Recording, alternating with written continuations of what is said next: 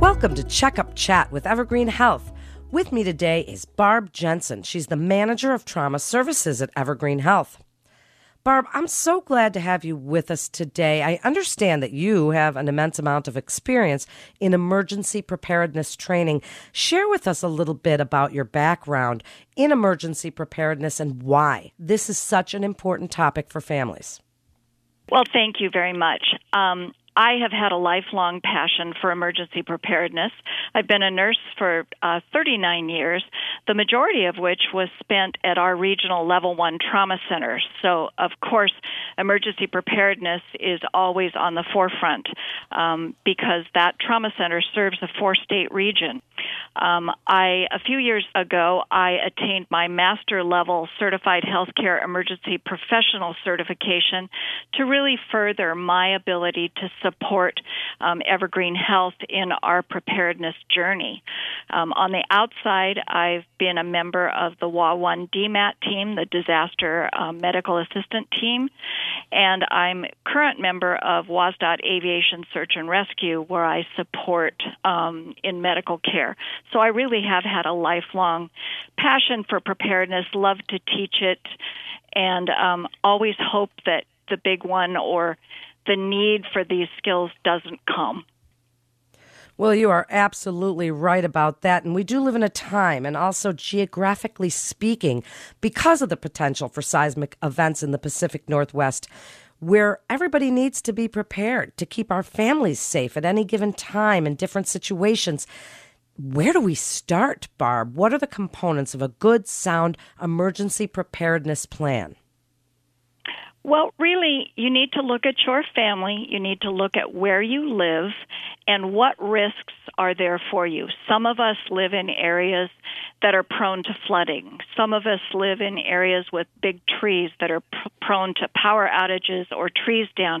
But all of us who live in the Pacific Northwest, no matter where we live, we always have to have in the back of our mind the chance of the big one happening, the Cascadia level event.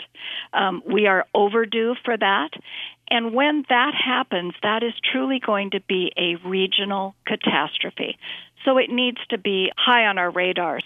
The most important thing is to have a plan. You need to sit your family down and talk about it. Then you need to prepare. You need to gather your supplies.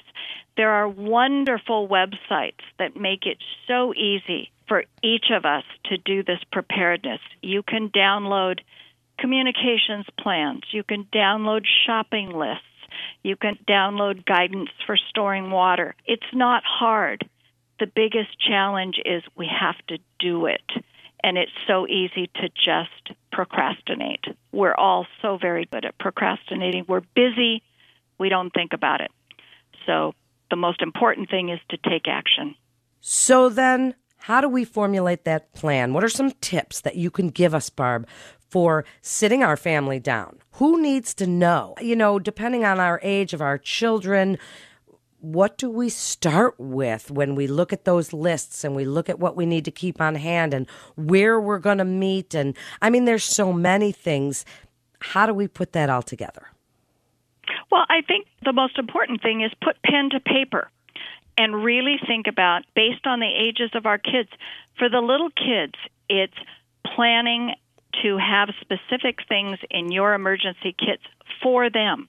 That means age-appropriate foods. It means distraction, card games, books, anything that you can use to keep a kid distracted during a time of crisis when parents need to be focused on the big picture. For school-age kids, make sure they have preparedness supplies at school. Most elementary schools at the beginning of the year have kids gather things in a big, Ziploc bag. But also, you can put things in your kid's backpack. The other important things for kids, school-age kids, to know is their phone contact in an emergency. I recommend that you find a friend or family member out of state. After an earthquake, particularly, in-state communications can be very challenging, but out-of-state communications often survive. Our family has a out-of-state contact in Chicago. And when my kids were home, everybody knew in case of an emergency to call that out-of-state contact, report where you are, and that you're okay. And any kid can learn how to do that, and there should be something in their backpack to remind them of that out-of-state contact. Then start teaching preparedness to your kids and your family. For little kids, make it a game. Think about gathering those important things. How much water do you need? How much food do you need? One of the things I always remind people when they're thinking about water, 1 gallon per person per day. Ideally, 2 gallons to allow for hygiene and for extra cooking. And don't forget your 4-footed family members. They need food and water as well. Food, remember your audience.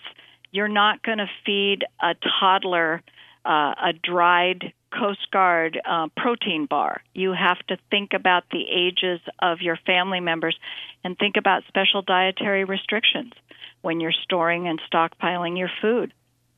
Another thing that you always have to remember is medications.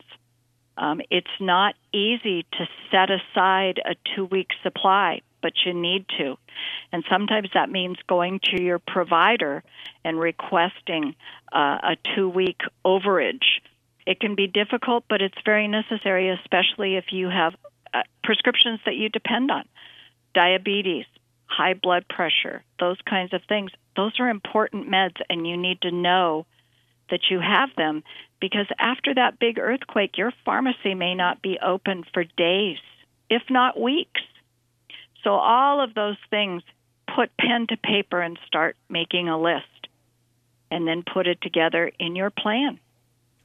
Wow, what great advice. So how long do we keep those supplies? So do we replace them every 6 months, every year? And where do you advise we keep that? I mean, I even have a big, huge Tupperware in my basement that's full of different kinds of supplies, but I don't know how often I'm supposed to replenish those or make them fresh, and especially when you mention medications. How often? Well, medications have an expiration date, and so you need to always be aware. What I do is once every 6 months, I look at my emergency supply and I rotate. So I use up the ones that have been stored for 6 months and I replace one with fresh ones. Water is really the key thing that expires. If you store commercially prepared water, like the gallon jugs you get at the grocery store, those are good for 1 year. So put a nice piece of duct tape or something with big felt pen on the outside that gives your replacement date.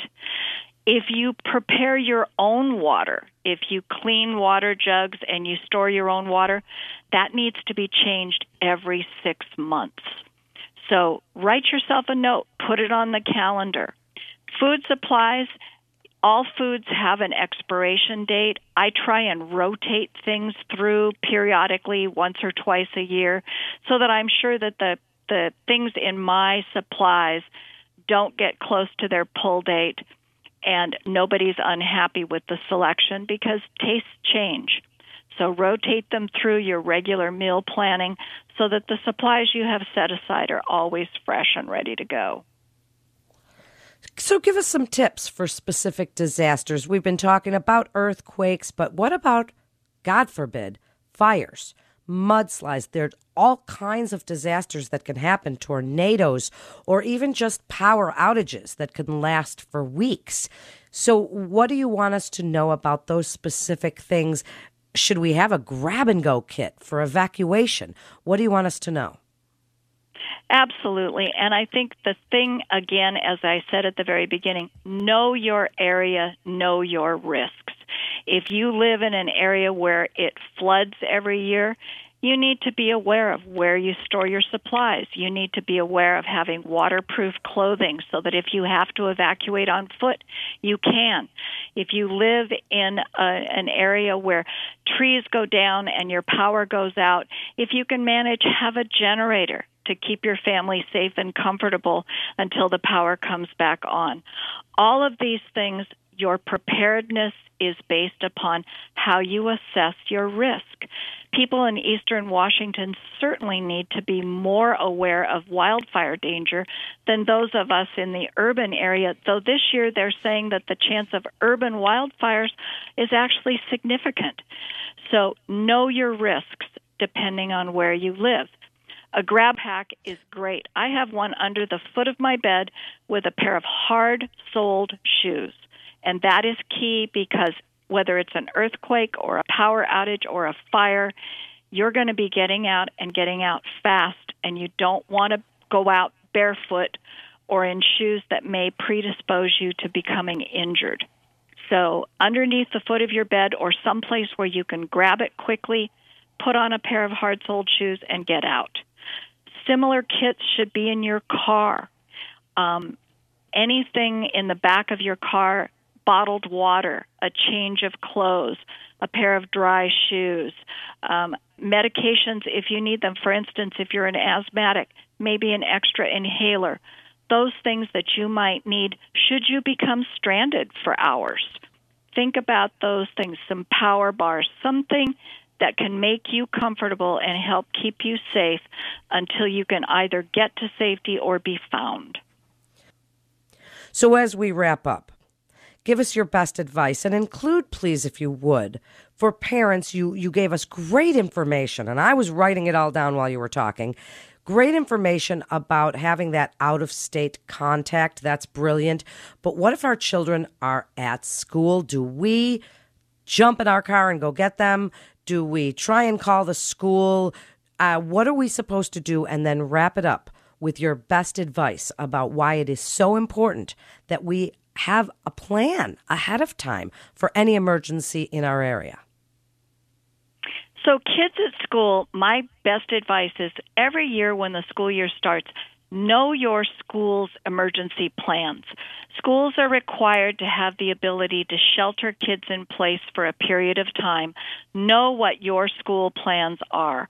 The likelihood or the advisability of, say, after an earthquake, of jumping in the car and rushing to the school, that may put you at risk, and it may put others at risk if you're dashing down a roadway that may be damaged.